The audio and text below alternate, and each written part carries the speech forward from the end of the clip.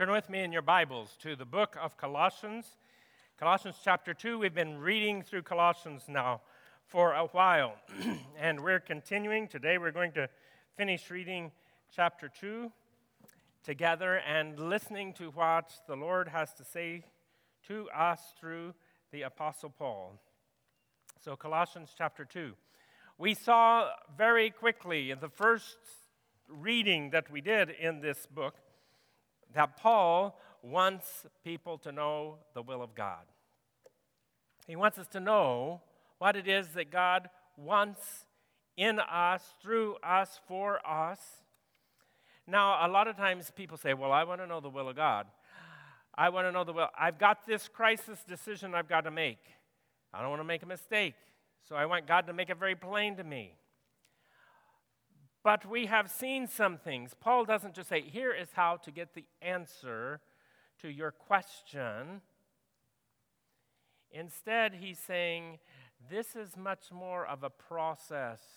There's something that goes before it. It's not just that we go and live our lives and do everything that we want to do, and, oh, suddenly I have a big one here, so I want some help, and so then I go to the Lord. So we'll see how that is all spelled out for us in today's passage, and he wants us to understand it's not that it's hard to find the will of God. It's just that God's not some kind of fortune teller that we go to only when there's a big thing coming up. So we have seen as we've read through the book so far, everything is about Jesus. Knowing the will of God is about Jesus. Jesus reveals the will of God. Who is Jesus? Paul's very clearly told us. He's told us that Jesus is the Son of God, the creator of the world, who has come here and become a human being. He's the covenant substitute who gave his life to take away our curse. He is the one who reconciled us to God. He is the Holy Wisdom. And for all who have been reconciled to God, he has become the focus of their lives, the devotion of their lives, the center, the sovereign, the target, the Lord, the master, the source of all life. And so, we're going to begin reading at verse 8 today in chapter 2. Now, I know we read this last week, at least part of this. But Paul doesn't make divisions. He wrote a letter. I don't think you'll sit here while we read through and discuss the entire letter all at once. That's why we're doing it in pieces through these weeks. But Paul didn't make divisions. And so each week we read a little bit of what we read before, and we read a little bit of what we're going to read the following week, because as far as Paul's concerned, it's all one piece. We're going to read from chapter 2 and chapter. You can find things more easily in the scriptures and put the chapters in there. Paul just wants us to know Jesus and to know God's will and purpose in our lives. So it's one big, long presentation from the beginning to the end. But we're going to pick up in chapter 2, verse 8. See to it that no one takes you captive through hollow and deceptive philosophy, which depends on human tradition and the elemental spiritual forces of this world, rather than on Christ. For in Christ all the fullness of the deity lives in bodily form, and in Christ you have been brought to fullness. He is the head over every power and authority. In him you were also circumcised with a circumcision not performed by human hands. Your whole self, ruled by the flesh, was put off when you were circumcised by Christ, having been buried with him in baptism, in which you were also raised with him through your faith in the working of God, who raised him from the dead. When you were dead in your sins and in the uncircumcision of your flesh, God made you alive with Christ. He forgave us all our sins, having canceled the charge of our legal indebtedness, which stood against us and condemned us. He has taken it away, nailing it to the cross. And having disarmed the powers and authorities, he made a public spectacle of them, triumphing over them by the cross. Therefore, do not let anyone judge you by what you eat or drink, or with regard to a religious festival, a new to come, the reality of Sabbath day. These are a shadow of the things that were to come. The reality, however, is found in Christ. Do not let anyone who delights in false humility and the worship of angels disqualify you. Such a person also goes into great detail about what they have seen. They are puffed up with idle notions by their unspiritual mind. They have lost connection with the head, from whom the whole body, supported and held together by its ligaments and sinews, grows as God causes it to grow. Since you died with Christ to the elemental spiritual forces of this world, why, as though you still belong to the world, do you submit to its rules? Do not handle, do not taste, do not touch. These rules, which have to do with things that are all destined to perish with use, are based on merely human commands and teachings. Such regulations indeed have an appearance of wisdom with their self-imposed worship, their false humility, and their harsh treatment of the body, but they lack any value in restraining sensual indulgence. So here, Paul begins in these verses, starting at verse 13, he begins pointing us to how we live more fully in the will of God. He says, first of all, we were made alive in Christ. Now that ought to get you excited, for we were dead in our sins. Then he says, all our sins, all of them, are forgiven. That means all of your guilt is gone. You're not guilty. It means if you have lived under a load of shame, you never messed up, you never did what was evil, you were never mean or cruel. It doesn't mean that at all. It means it's all been forgiven. It says that he has canceled the charges against us that condemned us. He disarmed the powers and authorities and made a public spectacle of them, triumphing over them by the cross. Now, that does not say to you the same thing that it said to the first people who got this letter and read it. Because I doubt that very many of us have ever been a part of a triumph. Triumphs weren't something that happened all the time in the Roman Empire, but when they occurred, they were spectacular things. Triumphs were the way that they celebrated the victory of an emperor and his army, or some great general and his army over the enemies, over their enemies. And so they celebrated these triumphs. All over the Roman Empire, there still remain triumphal arches that were built as a part of the triumphs. There's one here that's in Rome, you can see, and the armies would march underneath through the arch, the conquering army. The conquering emperor or general would ride through on some sort of chariot, and all of the people would be lining the road. You can walk down the road today. It's called the Via Sacra. Let's look at the next one. Here it is. You have to buy a ticket, though. It goes right down through the middle of Rome, right through the Forum. That is the actual pavement that the triumphs went down. The soldiers marched on. That's not all that was the boot of a triumph. Also, as a part of the parade, was the booty that they had stolen, the best stuff they had stolen, the gold, the silver, the art, whatever.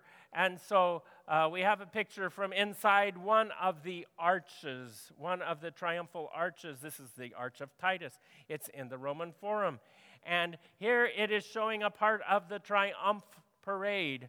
Titus was the general who defeated the Jewish rebellion in 70 AD, destroyed Jerusalem, destroyed the temple, and here you can see the slaves carrying, probably Jewish slaves that he captured and brought back to Rome as slaves, prisoners of war, carrying the items from the temple. There, the easiest to see is the menorah.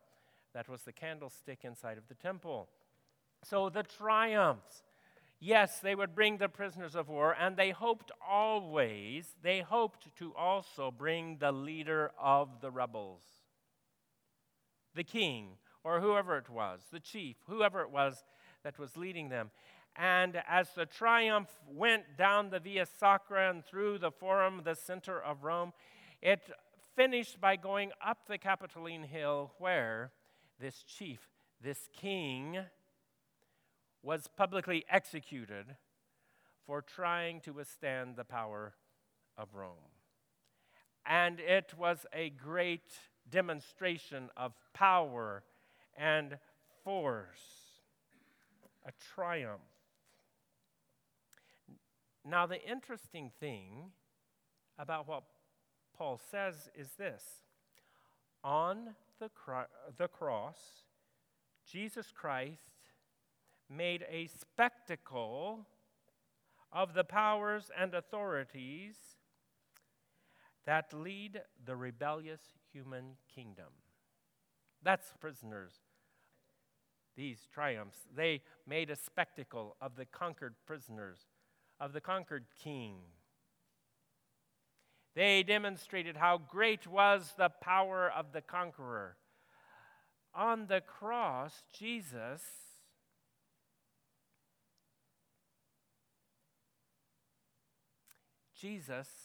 proclaimed a triumph. Well, it didn't look like a triumph. It looked like a complete disaster for Jesus. It looked like a complete defeat. But here is the key to what Paul is trying to tell us in these verses. God has a different strategy.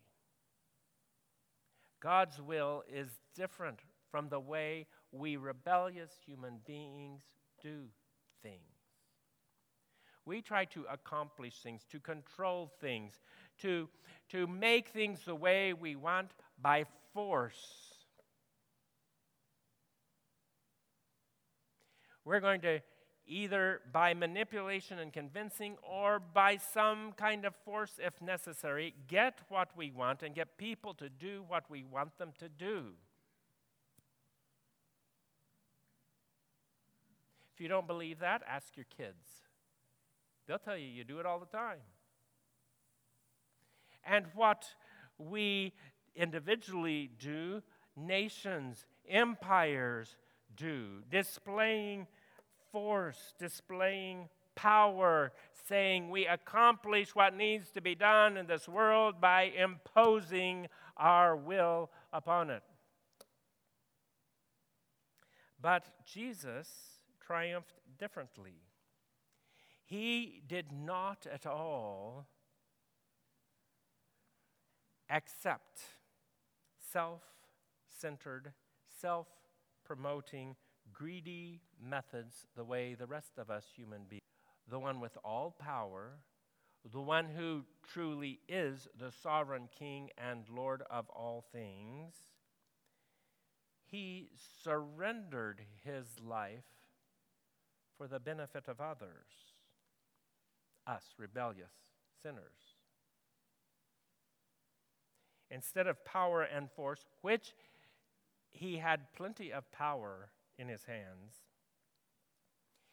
he rejected the self-focused strategies of us rebellion human beings and instead displayed his divine absolute love.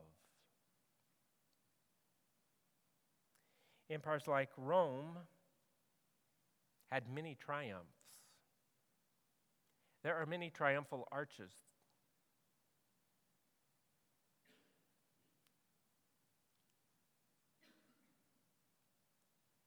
Because power and force never brings real security. Somebody else always comes up and says, well, I want that. And so they attempt to also use the greedy, power-hungry, threatening strategies that we human beings use on one another to get what we want and to control, trying to seize the empire's power. But Christ's triumph is different because it was a completely different strategy. It's a permanent triumph, an insurmountable event. Selfless love, the love of God you see, triumphs over all. That's the strategy of God for changing the world.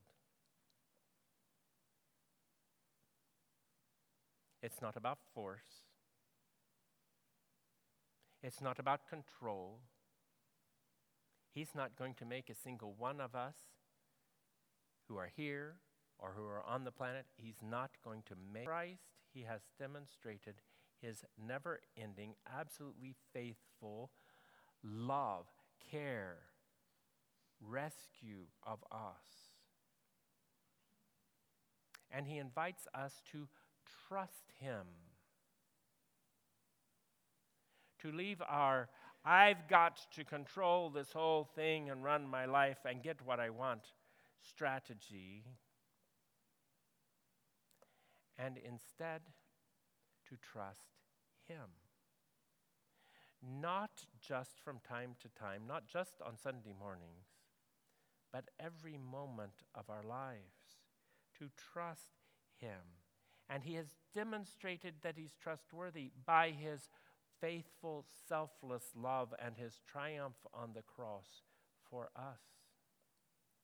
So that he invites everyone who is willing to come to turn from their distrust, which is what our rebellious human strategies for getting what we want is all about. It's all about distrust. We've all had trust issues. Some of us still have trust issues. But I want you to know that it is not God's purpose for us to have trust issues. It's his purpose that we would trust him. That's why Jesus came. And so Paul is telling us here, do you want to know the will of God? Do you want to know the will of God? Well, then knowing the will of God is not just something we do at a big moment in life. Instead, we know the will of God by this minute trusting him, and the next minute, all of our lives being lived in trust of God. And Jesus has said that when we trust in him, then he gives us his Spirit. God himself lives with us. And we begin to know him and to recognize his voice and his prompts in our lives. And so his will, his strategy, the strategy of love and mercy, not conquest and domination, his strategy, we accept it as the correct, the Creator's intent, the way life is supposed to be lived, the only way that life really works. So knowing the will of God is not about whether you should apply for a new job or not. Oh, at some point that may enter into the whole thing. Paul's saying the will of God is that you be reconciled. Not just, okay, I want a ticket to get to heaven. But that you live reconciled to God at all times, every day, every hour. I'm trusting in him because he's perfectly trustworthy. So his strategy for living is to live a life of giving love. So if I'm trusting in him, that means I'm letting go of the domination, controlling, getting my own way strategy of living. That's very common in our world. You've seen plenty of it. You've tried it. You've been the one who was forced to accept that from other people from time to time. That's not the way of God. And that's not his way for us. He says, trust in me and allow my will to be lived out in your life. So, we need to know Jesus. We've talked about that already. Last week we talked about how we need to listen to the eyewitnesses, the people who knew Jesus, who walked with him, who talked with him, who lived with him. The New Testament. We need to read the Word of God. But his Spirit in us, the longer we trust him, the more and more we know him. We need to listen to him. Our preferred prayer should not be, well, God, I've gotten myself in a jam. Now, would you rescue me? Now, you can pray that prayer, and he'll help you. But our preferred prayer should be, Lord, what do you want to say and do through me right now? Not, I'll handle this, and if it doesn't work, I'll come to you, God. But before we ever get started, before I ever respond to this obnoxious person at work, Lord, what do you want to say through me to this person? What action do you want to do through me to this person? What is it you want? And then we cooperate with him. We say, of course. Why? Why would we do that? Because we trust him. That's a part of trust. And because we love him. You see, those who have been reconciled to Jesus are devoted to him. They love him because of all that he has done to bring freedom and rescue to them. Jesus isn't a self-help guru we go to visit whenever we get in a jam. He's the Creator, the Savior of the world, who continually pours out mercy, love, and life. So Paul is inviting us, yes, to know the will of God, to live the will of God, to trust in the one who is our Redeemer.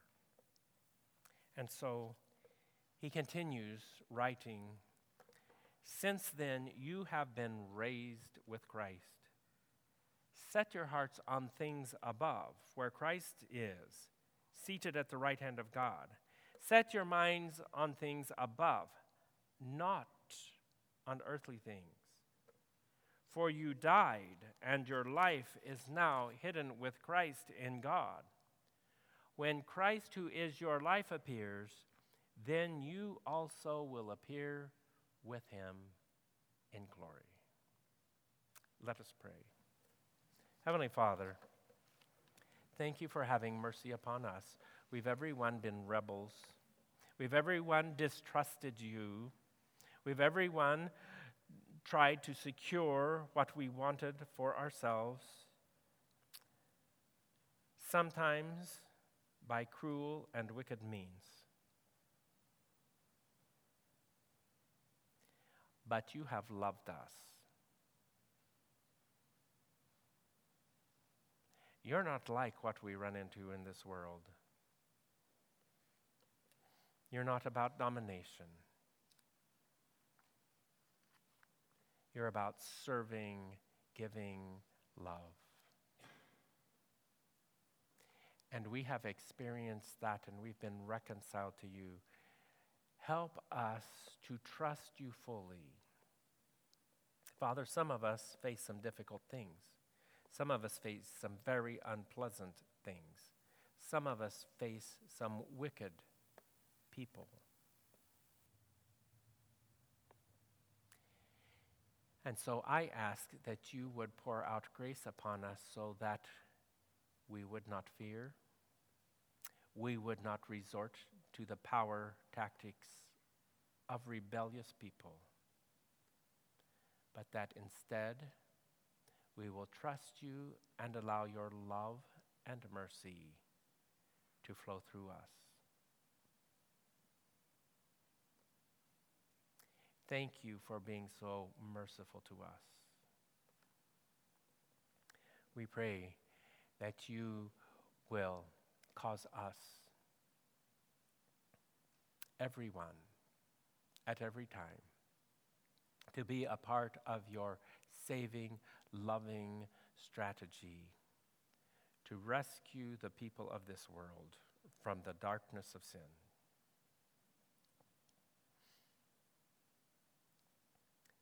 We thank you for our Savior and for this meal that he has given us that reminds us of his triumph on the cross, that reminds us what his triumph looked like.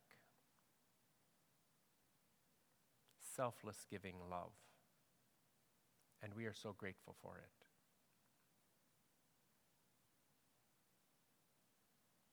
As we share in this meal today, would you help us, everyone, to experience that love once again?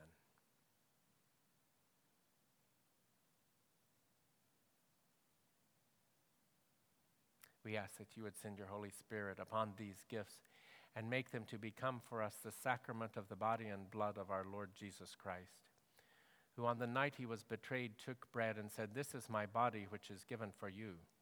And after supper took the cup and said, "This is the cup of the new covenant in my blood. As often as you drink it in remembrance of me." And Paul has reminded us today of his death, of his resurrection, and of his lordship. So we bow in reverence and devotion. We adore you. All that we are, all that we have, it is yours. Help us to fully give ourselves to you, just as fully as you have given yourself to us. And may you be glorified in us, as in us your will is done.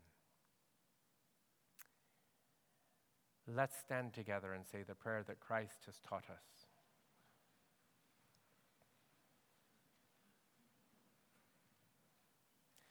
Our Father, who art in heaven, hallowed be thy name. Thy kingdom come, thy will be done, on earth as it is in heaven. Give us this day our daily bread, and forgive us our trespasses, as we forgive those who trespass against us. And lead us not into temptation, but deliver us from evil. For thine is the kingdom, and the power, and the glory forever. Amen. Together let us proclaim our faith, our trust in the Lord Jesus Christ. I believe in God, the Father Almighty, maker of heaven and earth, and in Jesus Christ, his only Son, our Lord, who was conceived by the Holy Spirit, born of the Virgin Mary, suffered under Pontius Pilate, was crucified, dead, and buried. He descended into hell. The third day he rose again from the dead. He ascended into heaven and sits at the right hand of God the Father Almighty. From thence he will come to judge the living and the dead. The union of saints, the forgiveness of sins, the resurrection of the body, and the life everlasting. Amen.